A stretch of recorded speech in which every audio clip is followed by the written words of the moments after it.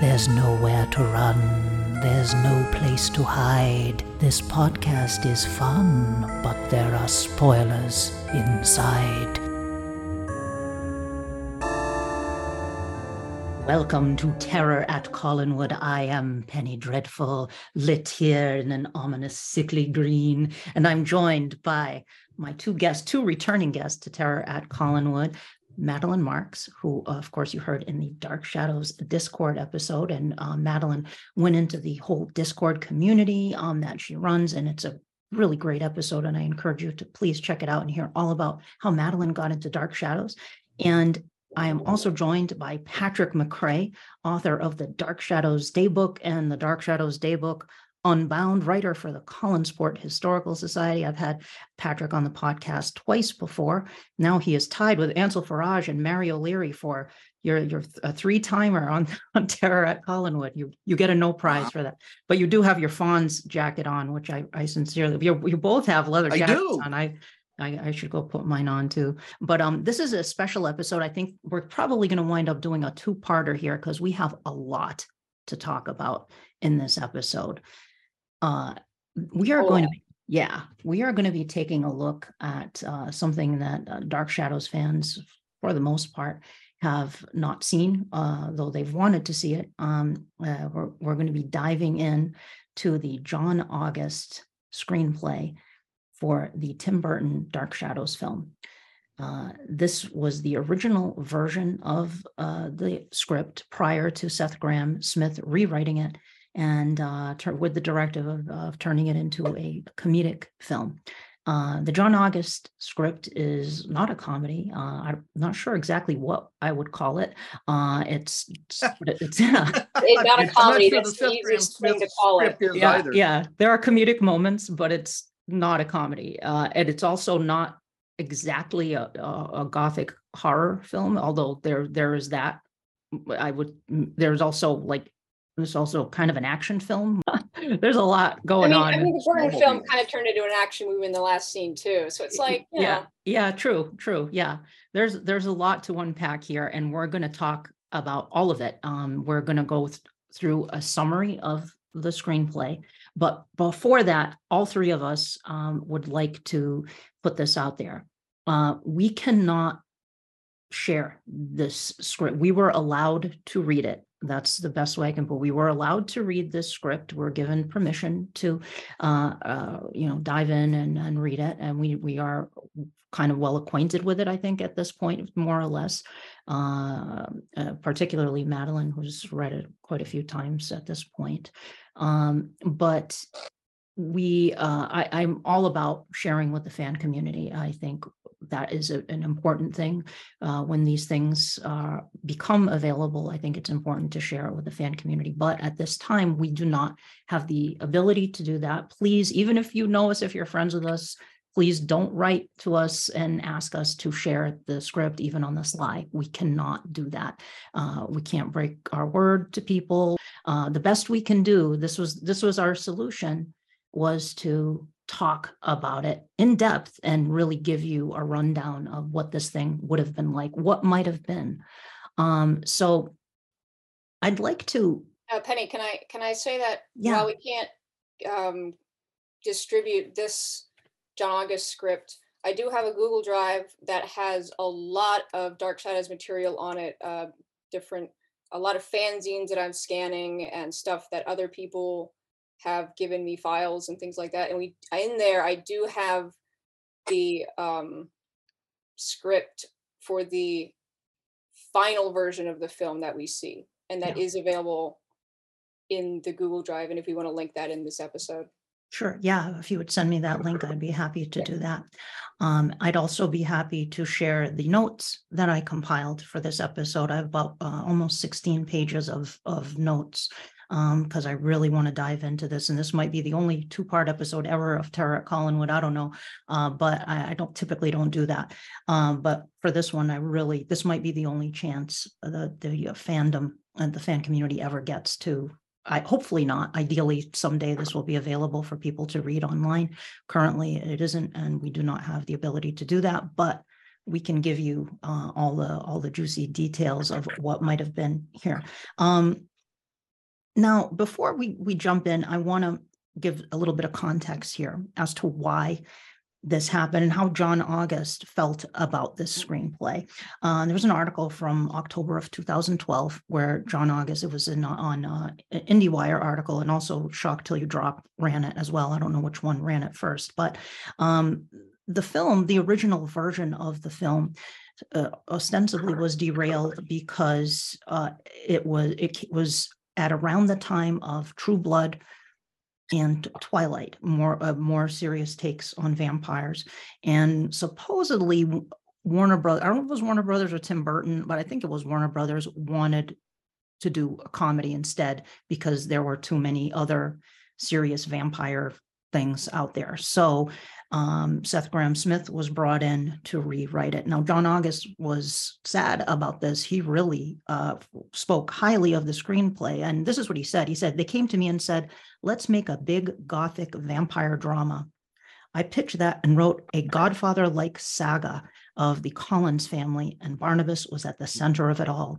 It took itself seriously. It was set in 71 too, and leaned on that for a bit of comedy, but it played itself straight, not as a comedy. I was excited to make that movie, honestly. I think it's one of the best scripts I've written.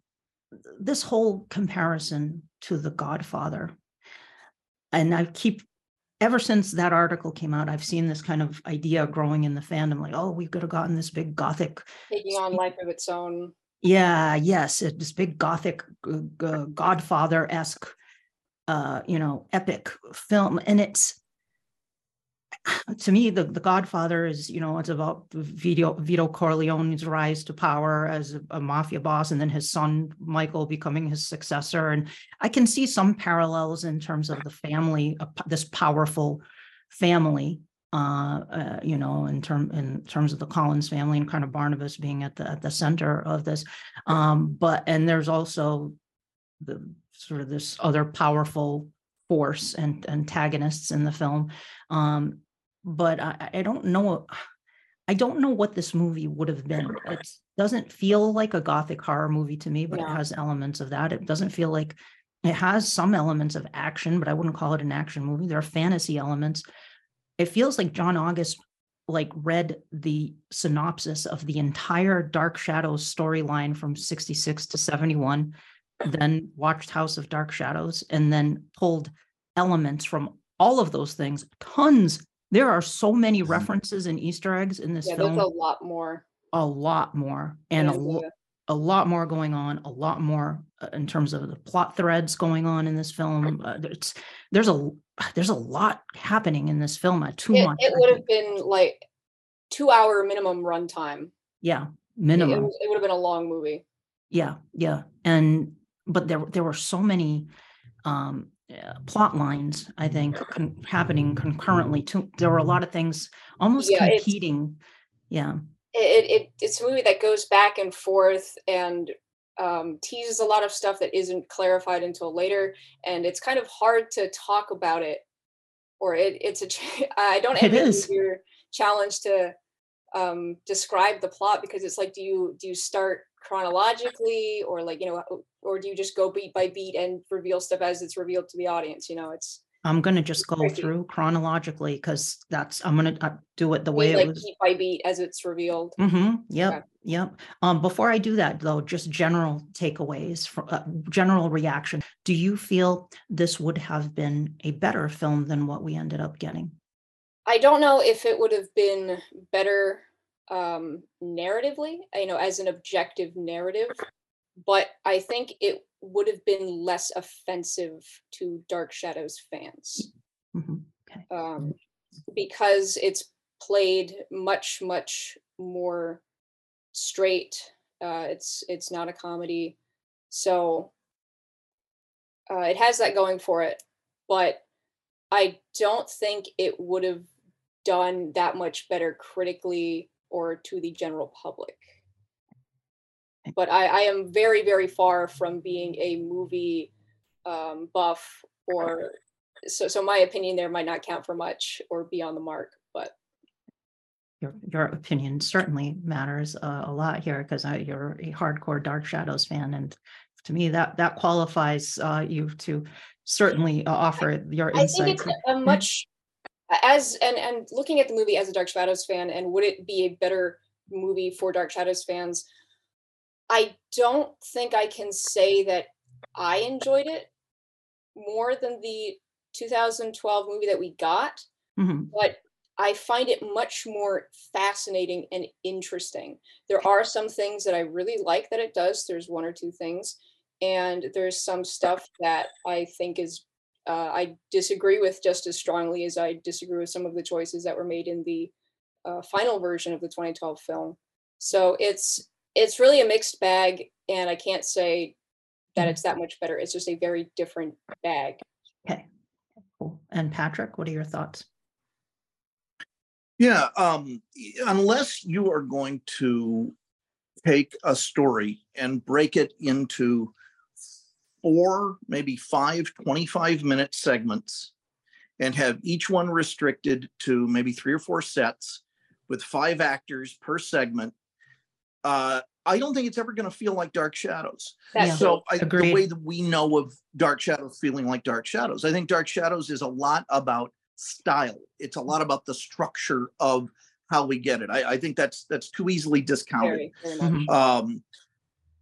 And so once you countenance that, nothing is really gonna feel like Dark Shadows.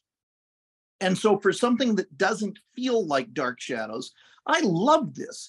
And I really like its kind of splashy, messy, gaudy,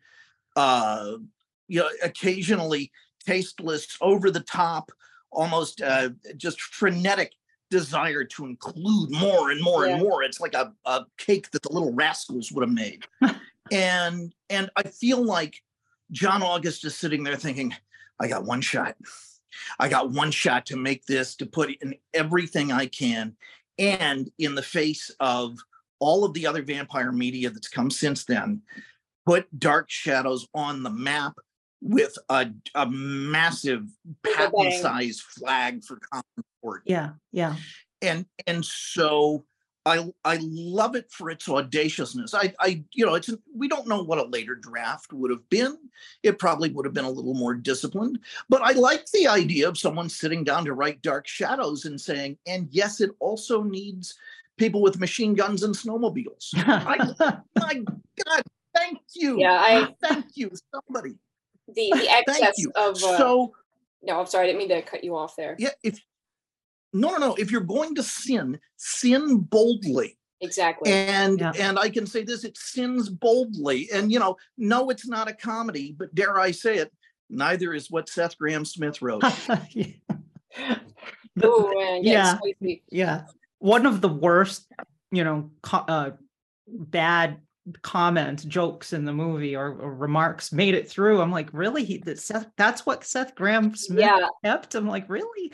I was surprised when I saw some of the parts that made it through. I'm like, really? It's like of all things, that's what made it through. And they did keep there are things in here. There are a few things, like in terms of plot elements and things, that did carry over to the final version of the film. I agree with both of you. I feel it's certainly, I think it would have been, like Madeline said, less offensive to Dark Shadows fans in terms of like how shocking the whole comedic turn would have been. I mean, I feel like some of the sort of soliloquies delivered by Barnabas in the film are very Freudian. There's in certain scenes, they don't play Barnabas for laughs at all, really. There are a couple of things. There's not much fish out of water stuff, like a little bit, but a little bit. It's used sparingly. Yeah. Which is wise, I think. You want a couple beats of that, but I'd rather have less of that than more of that, personally. Agreed. Yeah.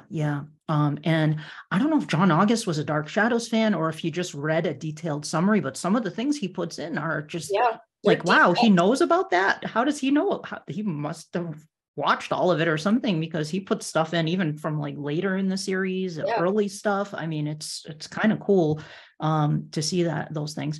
Okay. Now, one thing before we go on, do we want to try and to avoid confusion, do we want to like do a thing where we try and refer to the script that we're going to be talking about as the script or the screenplay, and not use the word film unless we're talking about the final version. Because already while we were talking, there was a moment where I wasn't clear whether you were talking about the final version. Oh, I see. That was my bad. The screenplay. Yeah, let's refer to this as the screenplay or script, and the Burton the final version as the film, the finished film that made it through to the film. Okay. So are we ready? Yes.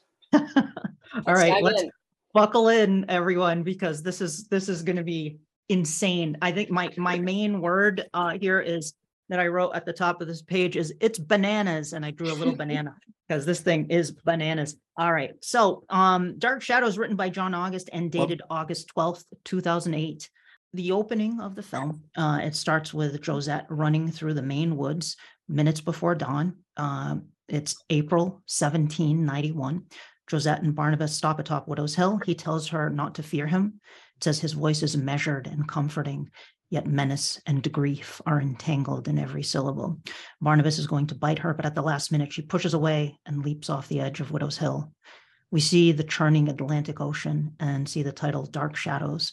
It then cuts to the main titles over a series of historical drawings, including a 1790 map of Collinsport, blueprints for Collinwood, diagrams for a witch chair designed by Reverend Trask, pencil studies of Josette and her maid Angelique, instructions from the secret handbook of the Leviathans, which are described as a Masonic-like cult in the script notes, plot map for Eel Hill Cemetery with an X marking the Collins Mausoleum, Collins family tree dating back 7 generations, floor plan for Windcliffe Sanitarium, charcoal sketch of a young girl signed by Sam Evans, a late 1960s Amtrak Northeast route map, and then we push in along the line and we see a silver train, and we are now in the present. And it says October 1970. The voiceover comes up and says, "My name is Victoria Winters." We see Vicky on the train, only it isn't Vicky, it's Maggie Evans. She's practicing her name. So let's stop there. This is carried over. This is one of the elements that is carried over. They do it in a different way for different reasons, but it is carried over into the film. Okay, the finished film. So she asks the conductor if she looks like a Vicky. Okay, and so there's a reason though. There's an important reason in this script, which we're going to get to, as to why she's using the name Vicky. In the film version, in the finished film, it doesn't seem like there's she's just wants to have a fancier name. Was that it? Because I think it was still because she was originally from Collinsport and she didn't want, or maybe it was just because since she had escaped from the sanitarium, she didn't want to use her real name. Oh, right. Okay, that's right. Okay. Okay. Yeah. Okay. Call her Mint Jelly. She's on. Yeah. I haven't watched the Burton film since opening night in 2012.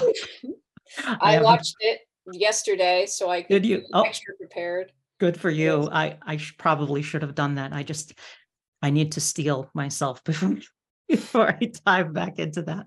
Otherwise, I will be leaping off Widow's Hill along with Josette. Okay, so Willie picks Maggie / Vicky up at the train station. Willie is described as a back alley mutt, half crazy, but he's half drunk. He says Jason got him the job. Willie's car is filled with dirty shovels, pickaxes, and some rope. Collinsport is described as a working town in the script notes, without any sprayed-on quaintness. No tourists ever visit. The Collinwood Gate is on sagging hinges. You didn't do the spoon line. You can't. Oh, go. What was the spoon? Please jump in and do it. Like the spoon line. Yeah. Do it. Yeah. At the end of that paragraph, describing Collinwood, where it says it's a working town, no sprayed-on quaintness. It said it ends with no tourists ever visit, no commemorative spoons are sold. And I love that description. I love that line. No commemorative spoons allowed. No commemorative spoons are sold. Yes. Thank you for jumping in with that. Because there are definitely a lot of things I missed. So yeah, that's a great line. Collinsworth, okay. So Willie gets out to open the gate, asking Maggie / Vicky to drive through. There are lots of 8-track tapes in the car, including a Fifth Dimension 8-track. Maggie reaches under the seat and finds a gun, keeping an eye on Willie. She opens the barrel and slides out a single bullet, which is pure silver. Aha. So we're already getting into this. A silver bullet, and we're already getting a hint as to some supernatural elements here going on. Do either of you have any comments so far on this opening segment about Maggie and Willie? Still too early? No, I know I do, but I wanted to give Patrick a chance to answer if he had anything. Oh, I want a chance to move this hookah, so why don't you say something? Okay. Gladly. I always enjoy Josette having I always enjoy the version of the story where Josette chooses to jump off the cliff rather than face being a vampire. So I was very happy to have that version, to have that happen in this screenplay. I don't like the fact that they still have Willie be sort of like he was in the final film, where he's an older guy. He's kind of gross. I mean, why? I don't know. Agreed. It's a personal preference, and most of my thoughts on this movie are going to be my personal preferences, rather than like literary analysis or story analysis, because I'm not an English major or a film major, so I don't have those kind of skills. But I do have a lot of opinions on what I like and don't like. Please share. Yeah. Any opinion? I agree with you about Willie. There's a tendency to depict Willie, I think, as a really kind of grubby handyman type character.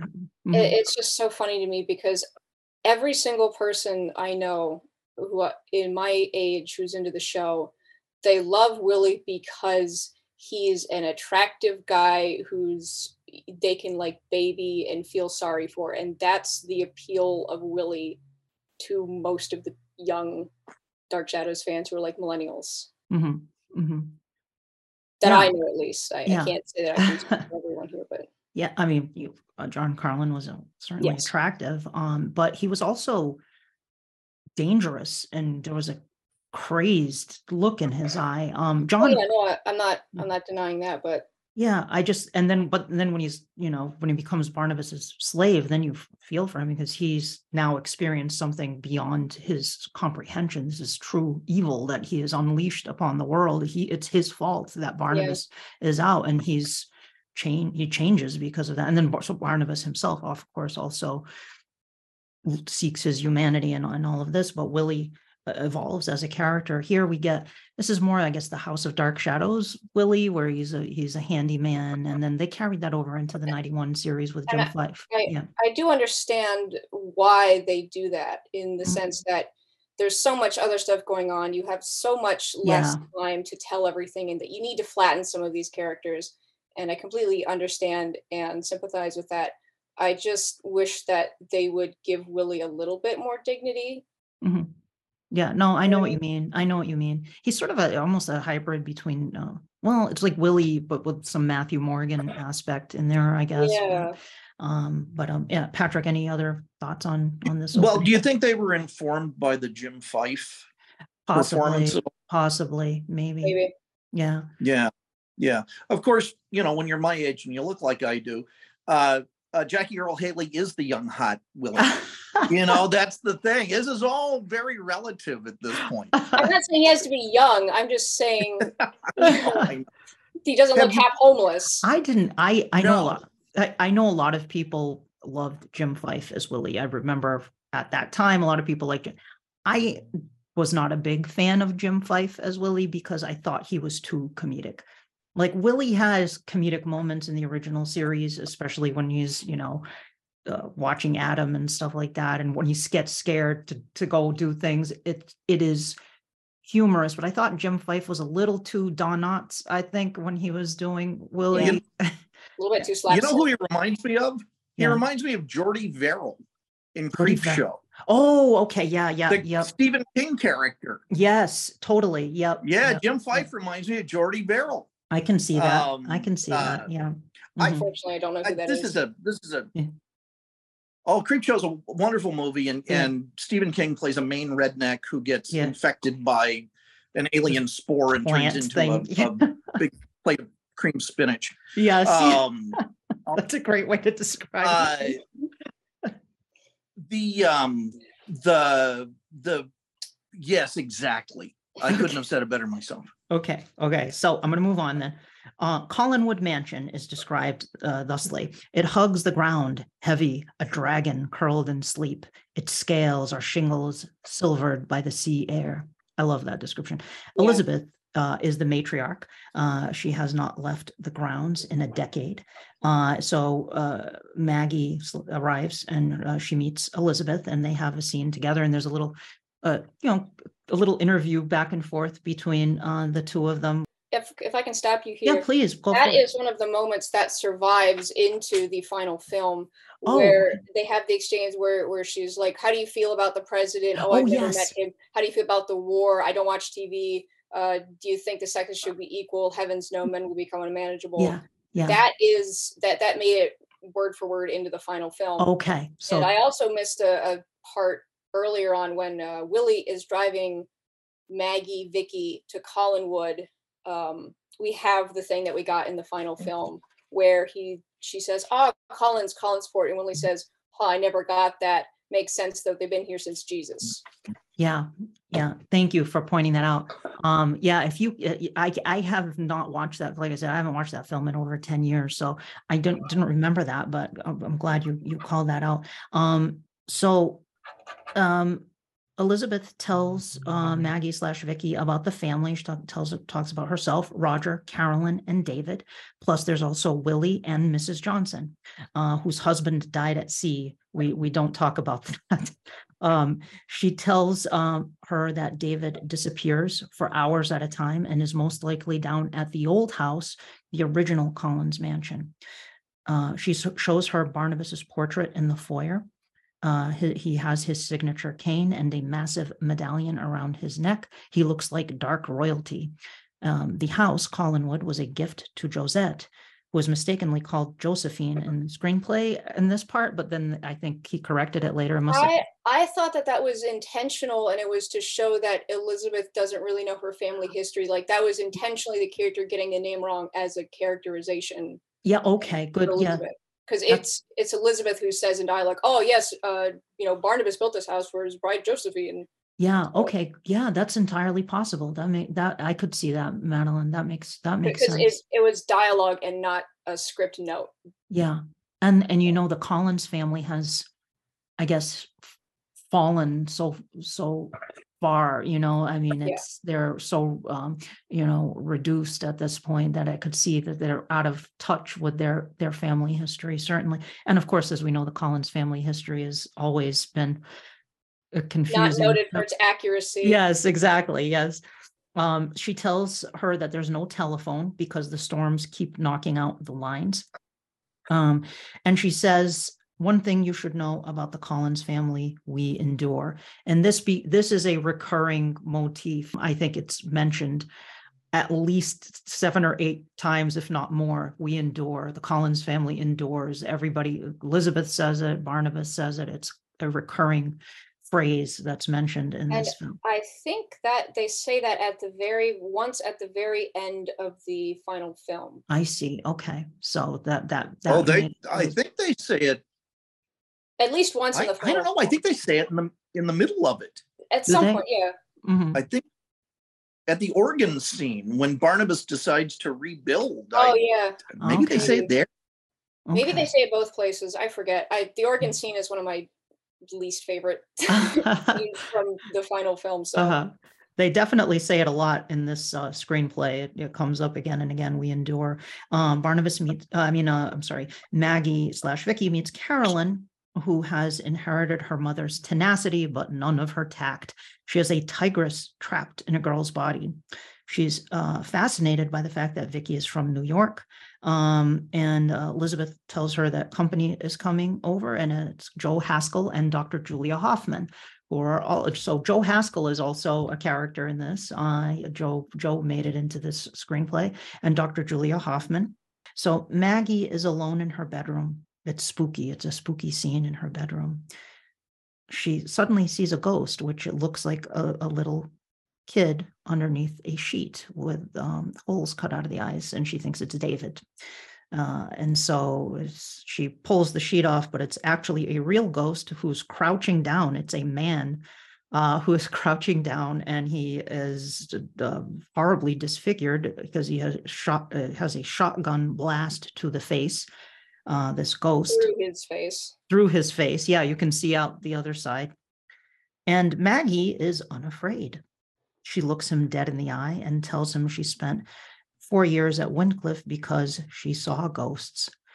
And then she tells him she saw a lot of ghosts in a mental institution due to all of the suicides. She grabs the ghost by the wrists and forces him to relive his own death, which she can also see. His name is Silas McGarren. And we have this flashback scene where we see how he died. Then Maggie goes down to the drawing room and sees a little drowned girl at the piano. I'm sorry, can I stop you? I was wrote something down. Did you clarify that Maggie has the power to see how the ghost? Okay. I was about to address that. Okay, sorry. Oh no, that's okay. No, she goes down and she sees a little drowned girl by the piano. Now, so Maggie has the ability to see dead people. She can see ghosts, and she isn't afraid. She's seen them throughout her entire life, and she has this ability to cause them to relive their own death, at which she has the ability to also tap into and see. This is not something we've ever seen before in Dark Shadows. Yeah. It's like she can reach out and touch the ghost, and by doing that, she and the ghost both relive the ghost's last moments. Yeah. What do you both think of that? I like it. I think it's more interesting than what we got in the final film, where she only can see Josette. I don't really have any other strong opinions on it. Okay. Patrick, any thoughts? No. I think at first maybe John August was sitting there and thinking, my God, there's a lot of exposition. There's a lot of path to this. What would be the easiest way, hey, let's let her see ghosts. Think of how much I'll be able to get out of the way then that way. And it's an interesting plot element, and it lets her kind of be less of a, I don't understand. Agreed. Just constant information victim. Yeah. So my feeling is it probably at least started out that way. Yeah. It definitely it empowers the character. It gives her more agency. She's able to suss out what's going on. She's instrumental in kind of uncovering some of the things that will happen later. So she sees this little drowned girl by the piano, and we'll get to her in a little bit. We also meet Roger Collins, who is described as vain, ineffectual, but he dresses well. Roger, when he meets her, mentions that she looks like David's mother, which is interesting. Roger, I think his depiction in this screenplay is closer to what we think of as Roger than what we saw in the final version of the film. I think he's more, I could hear more Louis Edmonds in the lines, I think. And he's not a horrible father like he is. I think in the original Dark Shadows, in the early days, he was a terrible father, but he comes around. I feel like this is more Roger who does actually care about his son versus the one we saw in the film, who clearly couldn't care less. All right, so I'm going to continue on unless you have thoughts on Roger here. Well, is that Roger in the Tim Burton movie knew he was in the Tim Burton movie and had to come up with any excuse to get out of it quickly. Yes, and that's what he there did. We go. Yeah. Yes. Yeah. I mean, there's some great scenes with Roger and Liz bickering, like arguing here, that I'm like, oh, this is very Dark Shadows, just Liz and Roger having a disagreement a couple of times in this screenplay, and I was definitely feeling that vibe, which I liked. Maggie then overhears Liz has an office in Collinwood, and she overhears Elizabeth talking about someone selling to LVT instead of the Collins family. The guy she's talking to says they're scared. No one wants to end up like Bill Malloy. So there's a reference to Bill Malloy, a few references to Bill Malloy in this screenplay, which was very unexpected and cool. John August definitely did his homework. But there's also, we're setting up the primary antagonist of the film. Well, say it now or wait till later on? No. Wait, we might as well. Well say it. Go for it, Madeline.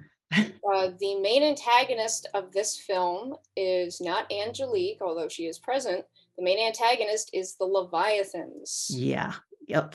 And a certain reverend is involved. Yeah. I won't spoil too much at this point. Yep. So yeah, that, I think out of all of the things I was shocked about in this, I think that was probably top of the list, that the Leviathans were the main villains of the movie. That was really unexpected. I wasn't complaining about it, though. Me neither. I was not unhappy with the choice. It was an interesting choice. It was not one that I would have gone for, and I think that makes it a lot more fun. It gives us something new. Yeah. It gives us something kind of new with this, and great. Yeah, I like new things. Yeah, agreed. It's certainly a very unexpected choice to pull the Leviathans from the original series, and August reimagined the Leviathans a bit, and we'll get to that. I mean, it's similar, but it's not exactly the same. Like the Leviathan monster is kind of reimagined a bit, but we don't actually ever really see or deal with the Leviathan monster. It is just the followers and the cultists. Yeah, the humans in this organization. It's never confirmed whether there actually is a real Leviathan being that they worship. I mean, there probably is, but there probably that doesn't factor in. Well, when we find out who shows up again at the end, it's sort of like, well, there is they have connections, he says. Yeah. So there's something supernatural going on with them, but something, yeah. Mm-hmm. All right. So, but the Leviathans that have formed this, I guess they have this front. They're a company called LVT, and they're a very powerful corporation that's trying to basically destroy the Collins family. They're trying to put them out of business. And we're going to find out more about LVT in a little bit. But that's something else that kind of carried over into the film, except it was Angelique who had a sort of a competing cannery, I suppose. I don't know if LVT has a cannery. They're just this big company that's. What's that, Patrick? It's a little more noble than basically fighting to see who can have the biggest tuna company in town. Exactly. Which is what the Burton movie ultimately is about. Yeah, it's true. It's a little bit bigger scale. LVT is, it's more insidious. Like they want, it's a power move. Like they just want to consume, basically. The Collins family. The Collins family is a part of that, but it is not solely a personal vendetta against the Collins family. They've got a lot of other stuff going on, a lot of fingers in other pies. Agreed. Yeah, you nailed it. Yeah. All right. So we meet the guests arrive at Collinwood. We meet Joe Haskell, who's a bachelor fisherman, bearded and boyish, and we meet Dr. Julia Hoffman, who is brilliant but batch. It's an expert in rare genetic disorders. She likes Plath's poetry and things that mix with bourbon.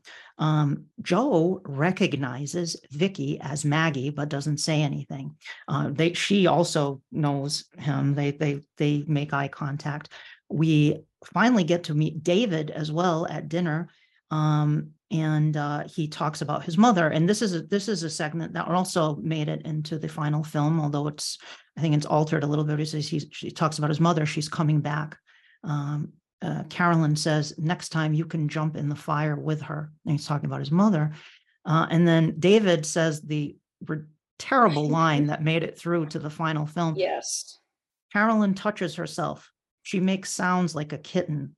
It's like, why of all lines to keep from this screenplay, why keep that one? Like, what? That's the glue that holds the whole film together. Clearly. I'm sure, yeah, maybe Tim Burton was like, don't lose that line. Keep that. It's like, no. That's what I'm afraid of. Yeah, right. Yeah. Right. Yeah, it could have been. I don't know whose choice that was, but the other one that made it in was when Vicky and Julia first meet, and Vicky says to Julia, "You're the doctor," and Julia responds, "And you're the nanny," and Elizabeth's the bitch. Oh, right. How are we ever supposed to advance if we keep reducing each other to labels? Yeah. I know. Stuff like that doesn't feel Dark Shadows to me at all. Like those kinds of lines just really jump out at me, and it's strange that those are the ones that they retained in the final version. It's like, why use those lines that are the least Dark Shadows-esque lines from this? But there aren't a ton of lines like that in here. It's here and there, though they show up. There's only one more. Mm-hmm. There's only one more after this, and I'll wait to talk about that till we get to it. And please do it. If I miss it, please jump in with it, because I might have missed it. So Roger explains that David's mother died in a fire. She didn't die. She can't, says David. Julia replies, this is a line from the film as well. David believes his mother has cyclical immortality, which is a pretty cool line, I think. So we get references to Laura Collins here. She's not named, but certainly it's obvious who they're talking about. We then go over to the drawing room because they're going to dance to records. Record. So this is another really. Roger got his new hi-fi and he wants to try it out. So they go into the drawing room and they play Santana's Evil Ways, which is Carolyn's record. Carolyn dances with Joe. Roger dances with Maggie, but Roger does the twist. Hoffman tries to get Liz to dance, but Liz will not dance. Liz is very stoic. She will not dance. This is another thing. Like, I love music from that era. Love 60s rock and roll. Well, always have. But I always feel like with Dark Shadows, it just feels so strange to me when they throw in stuff like that, just because the original series, I mean, it's so far removed from anything, any of the pop culture of the day that it feels weird. Yeah, it does. Yeah. Patrick? It should have been the Charles Randolph Green sound. Yes. There we go. Doing number one at the Blue Whale. That's the song. Yep. That would have been amazing. Oh my gosh. Yeah, that would have been incredible. It would have been so good. Yeah. No, it doesn't mention it would have cost. Yeah, it doesn't mention anything about Colbert's theme. I do like that the opening, you see after Josette jumps off Widow's Hill, you see the Atlantic Ocean crashing, and that's evocative of the opening titles from the show. But I don't know if they would have used Colbert's theme music. They didn't in the film, in the Burton film. They didn't use it at all. In the very opening, they did like a single little flute. Yes. Triddle. Yep. That was very Colbert-esque, but that was it. That was it. Yeah. Yep. I'm kind of shocked that they didn't do it. I don't know why they wouldn't use a version of the theme, but maybe I don't know if that's Danny Elfman's choice or Burton. I have no idea. Okay, so they're dancing, and then we cut as this happy scene of the family dancing. We then shift over to Eagle Hill Cemetery. Willie and Jason McGuire, who is in the film, is described as a con man. So there we are. That's good old Jason McGuire. And Willie, they're digging a grave, and Willie points to the mausoleum and says, the guy's buried inside. Jason says the journal says that Barnabas Collins is buried underneath. they built it on top of him along with his terrible fortune. And they don't know what the terrible fortune is, but we know. We go into the Collins Mausoleum and we see stone caskets, and they're labeled Quentin Collins, Gabriel Collins, and Barnabas Collins. So we get references to Quentin and Gabriel, who are there in these stone, just like in the original show, these stone, sort of coffins, but it's not, Naomi and Joshua and Sarah.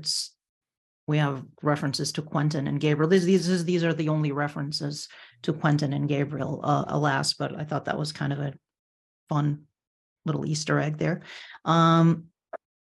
They use the rope and pulley system and hook the pulley block to a ring that's set in the wall.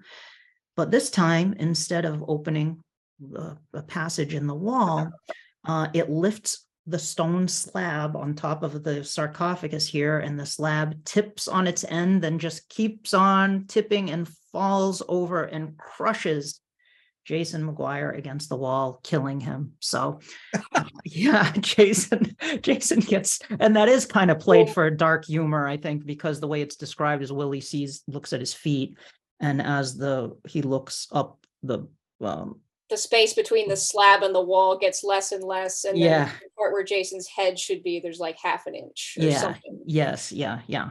So so it kills Jason. However, Willie looks into the open casket here, and it has no bottom. It's just a ladder that leads down into the darkness below. So this is the secret room in the mausoleum in this screenplay. It's underneath. Back at Collinwood, Joe confronts Maggie, and he says, even with the haircut, you still look like Sam's daughter. She says her father didn't die the way they said, by smoking in bed. His throat was ripped out. Sam had a beef with the Collins family. Maggie's here for vengeance. Joe makes her a promise to talk to him first before she does anything. Carolyn, this is outside Collinwood. Carolyn is watching them from the window in her bedroom and is jealous because she sees Maggie talking with Joe. So they're playing that whole especially early Carolyn. We get a lot of that kind of thing. So Carolyn sees Maggie and Joe talking, and she gets envious. So I thought that was kind of an interesting, deep cut kind of reference to the dynamic there. Yeah. And Carolyn, who is still 15 in this version of the story, being infatuated with Joe in the screenplay, is set up in the previous scenes as well. Like when they're dancing, Carolyn is trying to, get Joe into art, and Joe is, very understandably, humoring Carolyn, but Carolyn's 15 and Joe's like 27, so he's being respectable in this situation. Exactly. And Carolyn is just what's the word I'm looking for? Kind of a wild child, kind of. Yes. Yeah. Yeah. So Maggie wants revenge. Maggie is here to get revenge on the Collins family. So this is her impetus for pretending to be Victoria Winters. And in addition to the whole Wincliffe thing, which we're going to get to, we mentioned that too. There's that component that Sam Evans died mysteriously. They said he died smoking in bed, which I think that was also a reference because in the Laura storylines, there's Sam falls asleep smoking, right? And doesn't he burn his hands? Laura causes the fire to start. I haven't gotten to that part in the beginning yet. It's the I'm sorry. I haven't seen. No, it's okay. I don't care about spoilers for Dark Okay. Okay. Okay. I got yelled at for spoilers before. I should have said that at the start of this. Spoilers for your 50-year-old show. Right. Oh, I know. No. Yeah, exactly. Somebody gave me a bad review. Thank you. Somebody gave me a bad review because of that, because the show's over 50 years old. I mean, you have to put the spoiler warning on every episode now. There should be a moratorium for spoilers after, I don't know, 5 years. Anyway, but I do it now. I put spoiler warnings. Okay. So Carolyn watches from the window. Back at Eagle Hill Cemetery, Willie's at the bottom of the ladder in the lower crypt. The walls are rough and wet. Small silver crosses are embedded in the stone. A coffin rests on the dirt floor, bound in chains. Willie pries open the coffin, breaks the chains. Inside, there is darkness. He lifts the lantern, and all he sees is swirling dust. But suddenly, the dust takes form. A hand thrusting at Willie. It catches him by the throat. The rest of a man forms behind it out of the dust. Dust becomes flesh and fabric. Willie is knocked back against a stone wall and pinned by his assailant, Barnabas Collins. He's half feral, but desperately clinging to some fragment of humanity. Salvation, he says. Have you come to save me? Willie, not sure what to say, so that he doesn't get killed. He says, no, with a question mark at the end. Barnabas slams him against the wall, knocking him out, and then looks up to the exit. So end of that. This is Barnabas's big release from the coffin. Now, I prefer the classic. This is closer to the classic Barnabas getting released from the coffin, certainly closer than what we saw in the film version with the construction crew, digging up Barnabas. With, and then Ronald McDonald himself. Yes, exactly. Yep. Mephistopheles. So Collins Pond. We cut to Collins Pond now. It's nighttime. Carolyn is searching for her hidden cigarettes under a pile of rocks.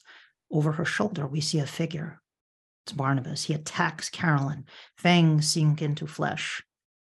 In Maggie's room, she hears Carolyn screaming outside. By the time they get to the pond, Carolyn is dead, face up, floating on her back. She's not dead. She's not dead. I'm sorry. You're right. She's nearly dead. She's been drained of blood. Badly injured. Yes, she is seriously wounded, and she's face up, floating on her back.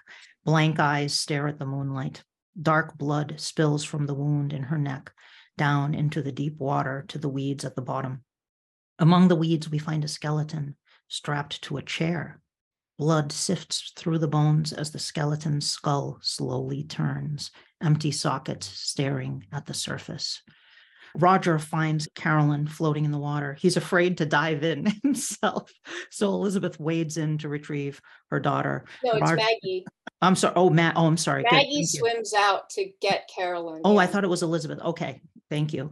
So Maggie. Elizabeth may carry her into the house. Okay. Right? Gotcha. Thank you.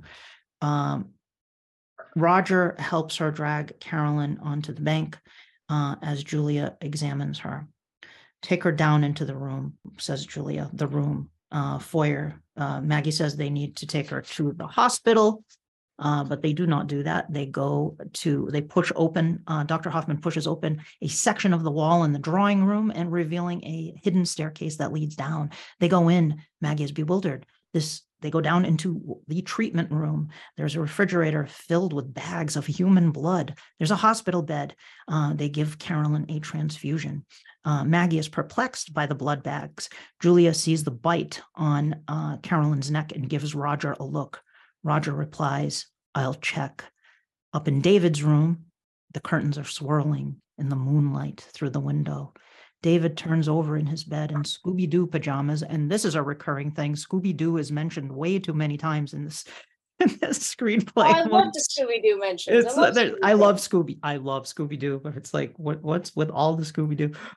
They check Roger lifts his lips up and checks David's teeth, his upper lip. And then we hear Barnabas's voice over it, which says, "We all fight the monsters within." And I think we're getting the hint pretty heavily here of what's happening. But let's talk a little bit. I'm going to stop there and just check in here and hear what you both have to say about this sequence of events here. Well, I don't want to take up too much time because I see we're already gone through an hour, and yes, we have a fourth of the way through the script. I'm going to start blasting through this a lot faster. Yep. So I'm going to try and be very quick, but right after this, Barnabas goes back to the crypt and he does the hypnotizes Willie thing, and I think I find this very funny to me that I don't know if they've just made it so that in this universe, biting someone doesn't make a thrall. Right.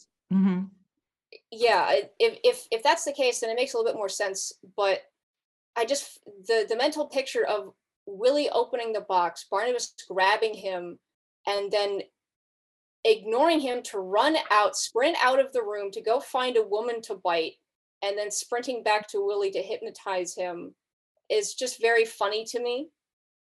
Yeah, it's more, I guess, conservative He than the can't have original Barnabas show. bite a guy, even though Yeah. I think he does later on or something. But it Yeah. just feels it just feels ridiculous to me. Yeah, it's like if he's ravenous for blood, he's just been released from his coffin. Yeah, after 200 years, he's been released from his coffin. He's going to bite the first person he sees. And in the original show, it was Willie. In the House of Dark Shadows, it was Willie. In 91 series, it was Willie. So it's really strange that he would just knock Willie out and then run out into the night to go attack Carolyn. I agree. It's odd. Yeah, Patrick.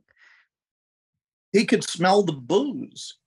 He didn't want to get drunk at whatever is floating around in Willie's scissors. Like, oh, I don't want to have a hangover. That's true. Who would bite this version of Willie? Really, you know. Good point. It's like, oh God, that's a blended scotch. Yeah. Oh, single malt only. It is strange. He does make him his thrall later, but he hypnotizes him into being his servant. But traditionally, it should be the bite that puts him in his complete power. But anyway, yeah, they do change some things here. And like Barnabas can function during the day as long as he stays out of sunlight, which is something you don't see in the original series. For all intents and purposes, Barnabas is dead during the day. That's how the final movie was, though. Yeah, it was. Yeah. But traditionally, vampire, in Barnabas and Dark Shadows, they're usually just dead during the day. Oh, there's one instance where Dirk Wilkins uses his, even when he's in the coffin, he summons Judith to come and kill. That's not. I never liked that. I'm like, he's supposed to be dead during the day. Okay, so I'm going to try to get through this a little quicker because we are definitely only on page 3 of the summary here. Yeah, I'm going to go much faster. I promise. Okay. All right. So so we have David in the room, back at Eagle Hill, the rays of dawn, Barnabas's voiceover. There is no unstained. He's continuing this monologue. We all fight the monsters within. There is no unstained good, no virtuous poet. To live is to sin. In the mausoleum, a shaft of sunlight in the darkness, Barnabas is fascinated by the wisps of smoke rising off his fingertips. Barnabas speaking, and so we bend towards that which would destroy us, lust, greed. It's not clear whether he's talking to someone or if this is some crazed soliloquy. God built us for his amusement, imperfect beings destined to fail, and so we pray. Putting hands on coffin, he continues his soliloquy. Willie is still slumped against the wall. Quicker than humanly possible, Barnabas goes to Willie and says, if God will not aid me, I shall become the agent of my own salvation. I will change. If man can become monster, then monster can become man. Barnabas hypnotizes Willie, making him his servant. He sends Willie to find his walking stick. But first, he must find the body of the young woman who he believes he killed by the pond. She'll be the last victim of this curse. Destroy the body, but find out her name. And so Willie says, so you're not going to kill again? Barnabas considers, but doesn't answer. Barnabas sees names on the wall. The Collins family, they endure. 4 of them, I guess, says Willie. Barnabas says, they're strangers to me now, dark shadows at the edges of my mind, but I will know them, embrace them as my kin. In the end, family is all that is left. Back at Collinwood in the kitchen, David and Maggie talk. Maggie asks David if he'd like to go to the moon someday. He says, it's too dangerous. I have bad blood. Roger enters. He's a jerk to Maggie. When she asks about Carolyn, he tells her she needs to do her job and get David on the bus to school. So David attends school here in this version. David takes Maggie's hand, and when he gets to the bus, he yells, bye, Mom, for the kids in the bus to hear, which is a little sad. Back at Collinwood, Willie and Roger carry Carolyn upstairs on a stretcher. Hoffman, Mrs. Johnson, and Elizabeth are giving them constant advice. They're holding it wrong, etc. In Liz's office, we notice she has a mounted rifle along with various trophies. Maggie notices a painting of a young girl on a beach near a lighthouse. She says, Dad, she whispers to under her breath. she feels herself being washed and turns to see the little drowned girl, who we will learn is Sarah Collins, the ghost of Sarah Collins. So Sarah is in this movie too. There are a lot of characters from the lore from the series that show up in this. Sarah Collins, she points to Maggie and then to the painting. She says, yeah, that's me. My father painted it. Sarah indicates a twisting motion toward the painting. Maggie figures out there's a combination safe behind it. Sarah holds up fingers to give the number of the combination. Back in Carolyn's bedroom, Julia says they have to restrain her. Liz won't put her daughter in chains. So Julia wants to restrain Carolyn. So I think we've gotten enough hints here that we can say what's going on. David in this version is a werewolf. I think it's not subtle. I mean, there's so many hints to it. In the final film, it's Carolyn who is the werewolf. They decide to make Carolyn the werewolf. I don't know. I just feel like I love werewolves and I love the Dark Shadows werewolves, but I almost feel like, well, Dark Shadows had werewolves in it, so we have to have one of the characters be a werewolf. I don't hate the idea, but it's so odd. It's such there's no real. Barnabas has a throwaway line later about it running in the family, that it's a curse that runs in the family. But yeah, at least in the final version of the film, we're given an explanation for why Carolyn is a werewolf. That Angelique, did something to her when she was a baby. Yeah. But here it's just he has the bad blood. Yeah, it's like he got the recessive genes. The recessive werewolf genes that run in the family. Yeah. That's it. That's all there is no explanation really. Yeah. I mean, that's a whole story. Yeah.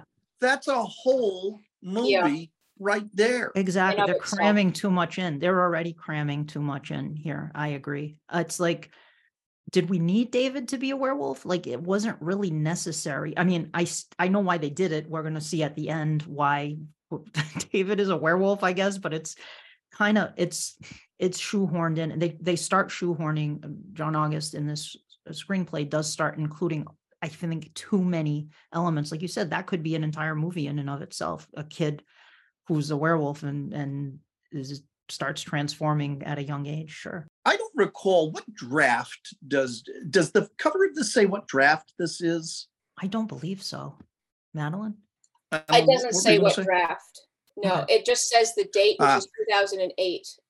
Mm-hmm. Yeah. Sometimes screenwriters will, in the first draft of a screenplay, put every idea they have. Dan Aykroyd, when he did the script for the Blues Brothers, turned it in with a telephone book cover on it as a joke.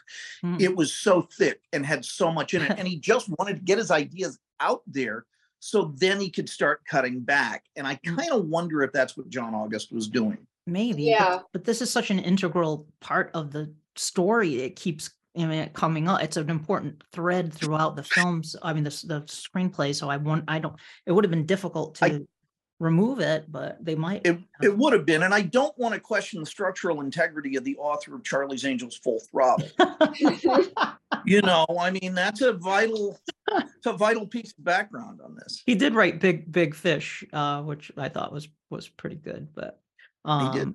But yeah, okay. Liz says she won't put her daughter in chains. Roger says, oh, but with David, you have no problem with that. Liz says, we all know what David is capable of. He didn't do this, but there's another beast out there who did. Roger says, yeah, but the others were different. And then Liz says, devoured them. So David devoured his victims. Julia comes between and says they learned a lot from David, and the transfusions may have worked on Carolyn, but it is best to be prepared with restraints just in case. Continuing on, Liz's office. Flipping through an account ledger, Maggie sees a reference to LVT, and Sarah points to it. Maggie asks, what is LVT? Sarah holds up ghostly hands, and Maggie takes them. Dun, dun, dun. There's a flashback. Rowboat, day 1791. 10-year-old Sarah Collins is bound and gagged, screaming through the gag. Reverend Trask is in the boat with her. He runs his finger across her face, leaving a dripping line of purple squid ink. Men in the boat with Trask grab her and prepare to heave her overboard. Maggie asks, why would they kill you? Sarah leads her to the foyer and points to a portrait of Barnabas. Gravel road outside Collinwood. David walks home from the bus. Thunder rumbles. He hears a voice, help me, coming from the direction of the pond. David asks, Mom? And goes. David kneels at the edge, listens, nods, understands. I know where to get it, he says. As drops of rain start to fall on the water, something skeletal swims past. Back at Eagle Hill, it's night. It's raining. There's a thunderstorm. Willie brings things to Barnabas in the mausoleum. Willie, did you get the radio? I left a radio for you. Barnabas, the box with the voices? A nod. I destroyed it. So kind of something that also carries over. They played it way more for, I mean, this is kind of a chuckle here, but in the movie version, they had him rip out the back of the TV and yell at about the tiny songstress and all this. But this is the little radio joke here. Willie unwraps a bundle, revealing the silver wolf's head cane. Willie reveals that Carolyn was the victim. He says she's probably your great cousin or something. Barnabas laments that fate sees fit to punish me forever. I've killed my own family.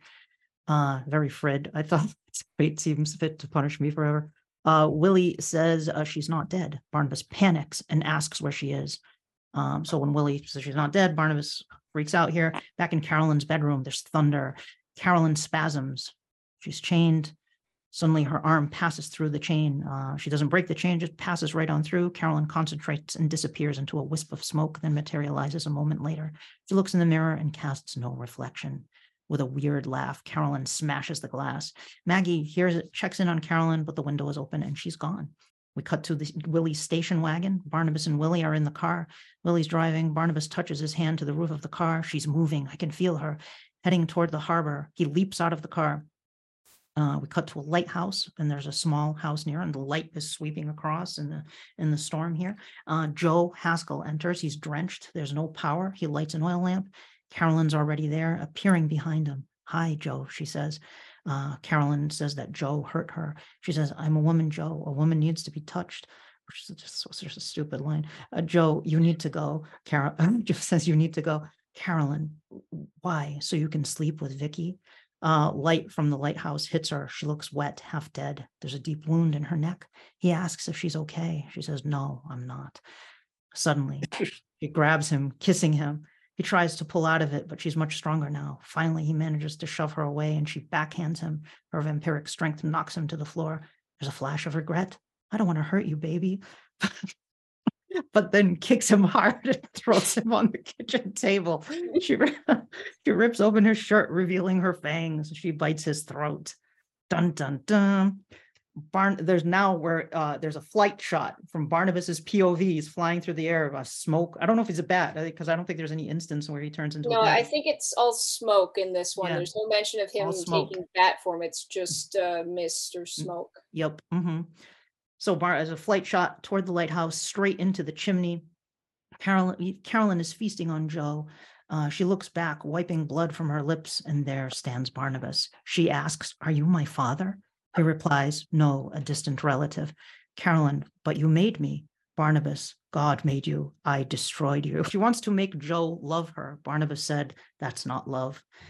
He asks if she's never felt it, if she's never had a broken heart, never felt love for someone. She shakes her head. He says, of all these tragedies, that may be the greatest. And with a sudden move, plunges his walking stick through her heart and destroys her. That is messed up. It's just like, well, I turned you into a vampire, so now I'm gonna just being a vampire is wrong, Carolyn. Yeah. I made you, and I can break you just as easily. Yeah, exactly. Thank you. Yeah, and he doesn't even use a sharp stake. He uses his cane. That's horrible. He shoves his cane through the stick of his cane through her heart. Then Barnabas retrieves his cane. He pulls it out, which of course we know you don't pull the stake out of the vampire. What are you doing? But that's okay. I guess in this universe that doesn't matter because she's truly dead. Come back. Yeah. She doesn't go. She looks truly dead after he stakes her. Then he retrieves the cane and goes to the wounded body of Joe. Saying he does this in mercy, he snaps Joe's neck, killing him too. So he kills Joe, so he won't rise as a vampire, presumably. Then Barnabas smashes the oil lamp and sets the room ablaze. Music carries us now to a letter of introduction narrated by Barnabas. Dear Mrs. Stoddard, I am writing to express my profound sympathies at the loss of your daughter, Carolyn. This is so messed up. Wow. As Barnabas's letter continues, we're now, there are scenes here. It's intercut here. We have scenes of Eagle Hill Cemetery. The letter is read over scenes of Carolyn's funeral in the rain, which is very evocative of House of Dark Shadows. I feel like they made Carolyn a vampire in this because they did it in House of Dark Shadows, so we have to have Carolyn be a vampire in this. Yeah. So and there's the whole funeral scene in the rain. And before we go on, can I say that I really enjoy the tone that they're able to invoke for the scene with Joe in the script. I don't like 100% of the dialogue, but all of the visual descriptions of the room with like it's only being lit by the oil lamp and the passing beam of the lighthouse, the violence and the savagery it's that horror movie, Carolyn attacks Joe with. I all really like that. That all really worked for me. Agreed. Yeah. It's scary, as it should be. It has that very scary gothic quality, and the light hits her. When the light hits her, we see just how she looks, and then I like how it continues on over this somber scene of the rain and the funeral. And he says, I'm struggling to put it into words, but I feel like for the rest of this movie, and definitely the Tim Burton movie, it kind of trivializes what being a vampire means. And I really like this scene because of that. It really brings home that, even though Barnabas, goes around and does all this stuff where he's kind of being normal, he's still that's what he's capable of. Yeah. And you shouldn't forget that. Yeah. Barnabas is dangerous. I mean, he's a vampire. Yes. And I think sometimes people do forget. There are some fans that sort of forget that. I mean, Barnabas can kill you. Well, if he decides to, he tries to fight that urge, but he will often, he's a vampire, he does that. But it's also that struggle that Barnabas has. And they're trying to work that into this film at certain points. It's that anti-hero Barnabas, which is fun to watch, Although, even though he does a lot of soliloquizing in this and lamenting, he feels too stoic for my liking. Like he fights it, but he is already very resigned and almost at peace with the fact that he is still not where he wants to be. Yeah. And especially, I think, as we get to the end, he's just kind of just gives up at some point, which is and what it's an interesting take here. But anyway, let's continue on here. He says he can't know what it is to lose a child. But he's experienced much tragedy, including the loss of his parents, his bride, and his beloved sister. In this letter, Maggie watches the ghost of Sarah Collins sitting on her own tombstone, untouched by the rain. Barnabas's letter adds, they simply endure. Here it is again. Elizabeth chokes back a sob during the funeral, her stoic facade slipping. Letter reading continues as we go to Carolyn's room. Maggie and Mrs. Johnson are packing things up. It's a very sad scene. You see a Donovan poster on the wall, and they're just packing up Carolyn's things. Then we cut to the basement lab room. Barnabas's letter continues. Scooby-Doo is playing on the TV. David is watching it. It says, it's the werewolf episode. Oh, whoa, werewolf. And as David watches this, he makes sure Dr. Hoffman isn't watching and concentrates on his own left hand. His fingers thicken and curl into claws. He can do it at will. The letter ends, sincerely, Barnabas Collins, and a deep and resonant doorbell rings. Very House of Dark Shadows again, the doorbell ringing. In the foyer, Mrs. Johnson answers, it's Barnabas. She's sure she recognizes him, but can't place him. He stands before his portrait. Mrs. Johnson, you are. He turns to face her, Barnabas Collins. Very evocative of the Barnabas introduction of Barnabas in the series. Turns around, Barnabas Collins. He meets Elizabeth and Roger. They say that details regarding Barnabas's namesake are murky about his past. Roger says he was around during the witch trials. Barnabas replies he fought against them, then fled to London. Barnabas announces that he wants to move into the old house. He wants to restore Collinwood to its former glory. And then he talks about, how they're royalty, and very kind of classist kind of talk, but I guess they're super rich family, old New England family. He says, a good ball isn't a celebration, it's a demonstration of power, social authority. It's how the ruling class stays the ruling class. Now, in the film version of this, the final film, they changed the ball to balls, as balls are a demonstration of, they made a stupid joke out of it. Yuck it up, everybody. So funny. I just can't. This family needs some I balls. don't get it. So I can't even breathe. It's so funny. But so yeah, of course they had to go for the I don't get it. the sixth We'll get it grade when you're older. sixth grade humor. Yeah. Yeah. Unbelievable. It's like, what? Who thought that Seth Graham-Smith, Which I specialize in, and I wouldn't have put it in there. Yeah. Yeah. So Elizabeth said they have no dragons to slay. Barnabas mentions a threat to the family business that he heard about, LVT. They're more than a company, Liz says. They've taken every port on the coast. They keep a hand in our pocket and a knife at our throat. Barnabas says, I know where my work begins. Exterior, the entrance, Maggie and David play Scooby-Doo. They're playing a scene from Scooby-Doo together. And then this is where Barnabas meets Maggie. They lock eyes. For his part, it seems like recognition. For her part, it's something unsettling. Elizabeth warns Barnabas that LVT is dangerous, and Barnabas says then he will have to be persuasive. This is interesting. We have the scene where Barnabas meets Maggie and seems to recognize her, but then it gets kind of confusing later on because does Maggie look like Josette or doesn't she look like Josette? It's strange how they handle that. Is she a reincarnation or not? That also is not clear. Yeah, right. It's they never really clarify any of that. It's really strange. Wait, doesn't she look like David's mother also? Yes, she also looks like David's mother. Yeah. Right. She looks like everybody. So I guess David's mother was played by Kathleen Lee Scott in this universe. There we go. Problem solved. There, that answers everything. It's strange, right? I don't know. Okay, so now we cut to this lodge. This is the LVT lodge. It's set in the forest. Inside there's a boardroom. Barnabas takes a seat facing a semicircle of 7 LVT leaders. They're white men, 40 to 90 years old. He says he represents the Collins family.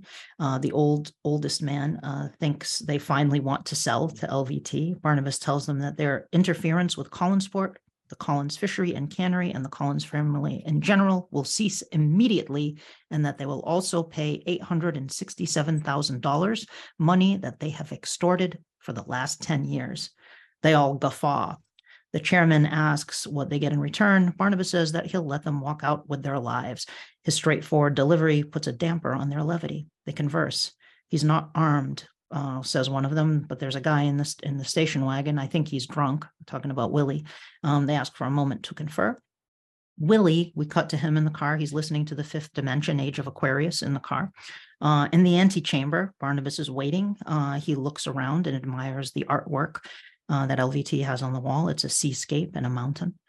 And then he notices a bronze and bone horn in the shape of a seashell. Barnabas is fascinated by a symbol pressed into the metal. It is a sea monster, equal parts shark and octopus. Bear in mind, this is 2 years before Sharktopus came out on the Sci-Fi Channel. So if Did it hear first, folks. So we know where they got that idea, apparently. So he sees this symbol of the Sharktopus. Barnabas, a whispered realization, LVT, Leviathans.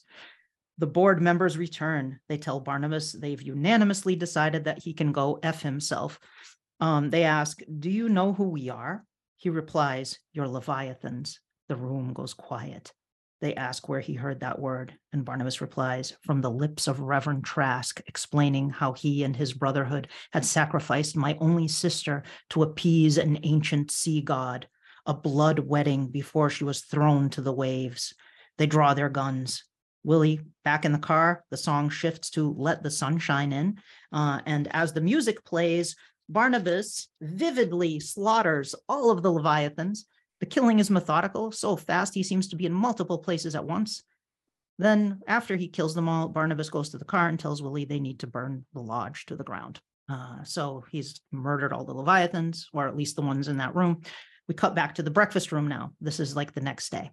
Maggie overhears Roger and Elizabeth talking. She's in the foyer. Roger says he killed them in cold blood. Liz, don't be simple. They were murderers. I have no sympathy. And then Roger says, what happens if Barnabas turns on us? Elizabeth replies, he's family. And Roger replies, our family has a history of eating its own. Elizabeth says she doesn't trust him, but he's done more for this family in 2 days than you have in 20 years.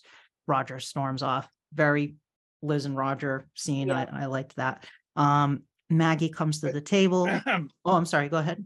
Oh, were you going to say something, Patrick? I was just going to say a great line that they missed was, are you including killing Carolyn? Oh, they don't know about that. They don't know that yet. They don't know that yet. Oh, that's true. They haven't. They don't know who did it yet. They don't know Barnabas is a vampire. Yes, Barnabas does not come out and admit that he is a vampire right away. He doesn't ever plan to reveal that. Eventually, they do find that out, but or at least Liz does. Yeah, but Barnabas never. Yeah. Barnabas never in the Burton film, in the finished film, he just outright. He just doesn't try to hide it at all. Well, that's because he didn't kill Carolyn before he got to the front door. Carolyn.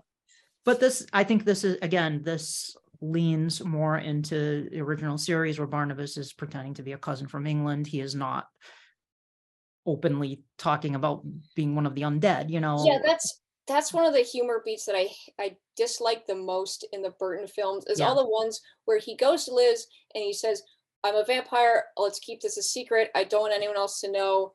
Can I trust you to keep it a secret? And she's like, yes, I won't tell anyone. And then he spends the next 20 minutes where every single thing that comes out of his mouth is something that only a vampire would say. Yeah. And referencing the fact that he is a vampire. Yeah. It's like, why are you talking like this? It's so bad. I thought you said you didn't want people to know you were a vampire. It makes no sense. I don't. And he's like, oh, if this was silver, my hand would have exploded because I'm a vampire. Oh, yeah, exactly. Yeah. And it's weird that they went there too with that, with the silver thing, with the cane. It's like, well, the cane can't be silver because it's like, come on, like. Yeah, that's a small thing though. But anyway. Yeah, right. Anyway, yeah. Let's go back to this. Yeah. Go for it, Patrick. I was just going to say, you solved that with the fact that Barnabas has a glove. There we go. Uses a glove and cane. And then there's a great moment when cane falls on his other hand, or he has to grab it and he burns himself. There you go.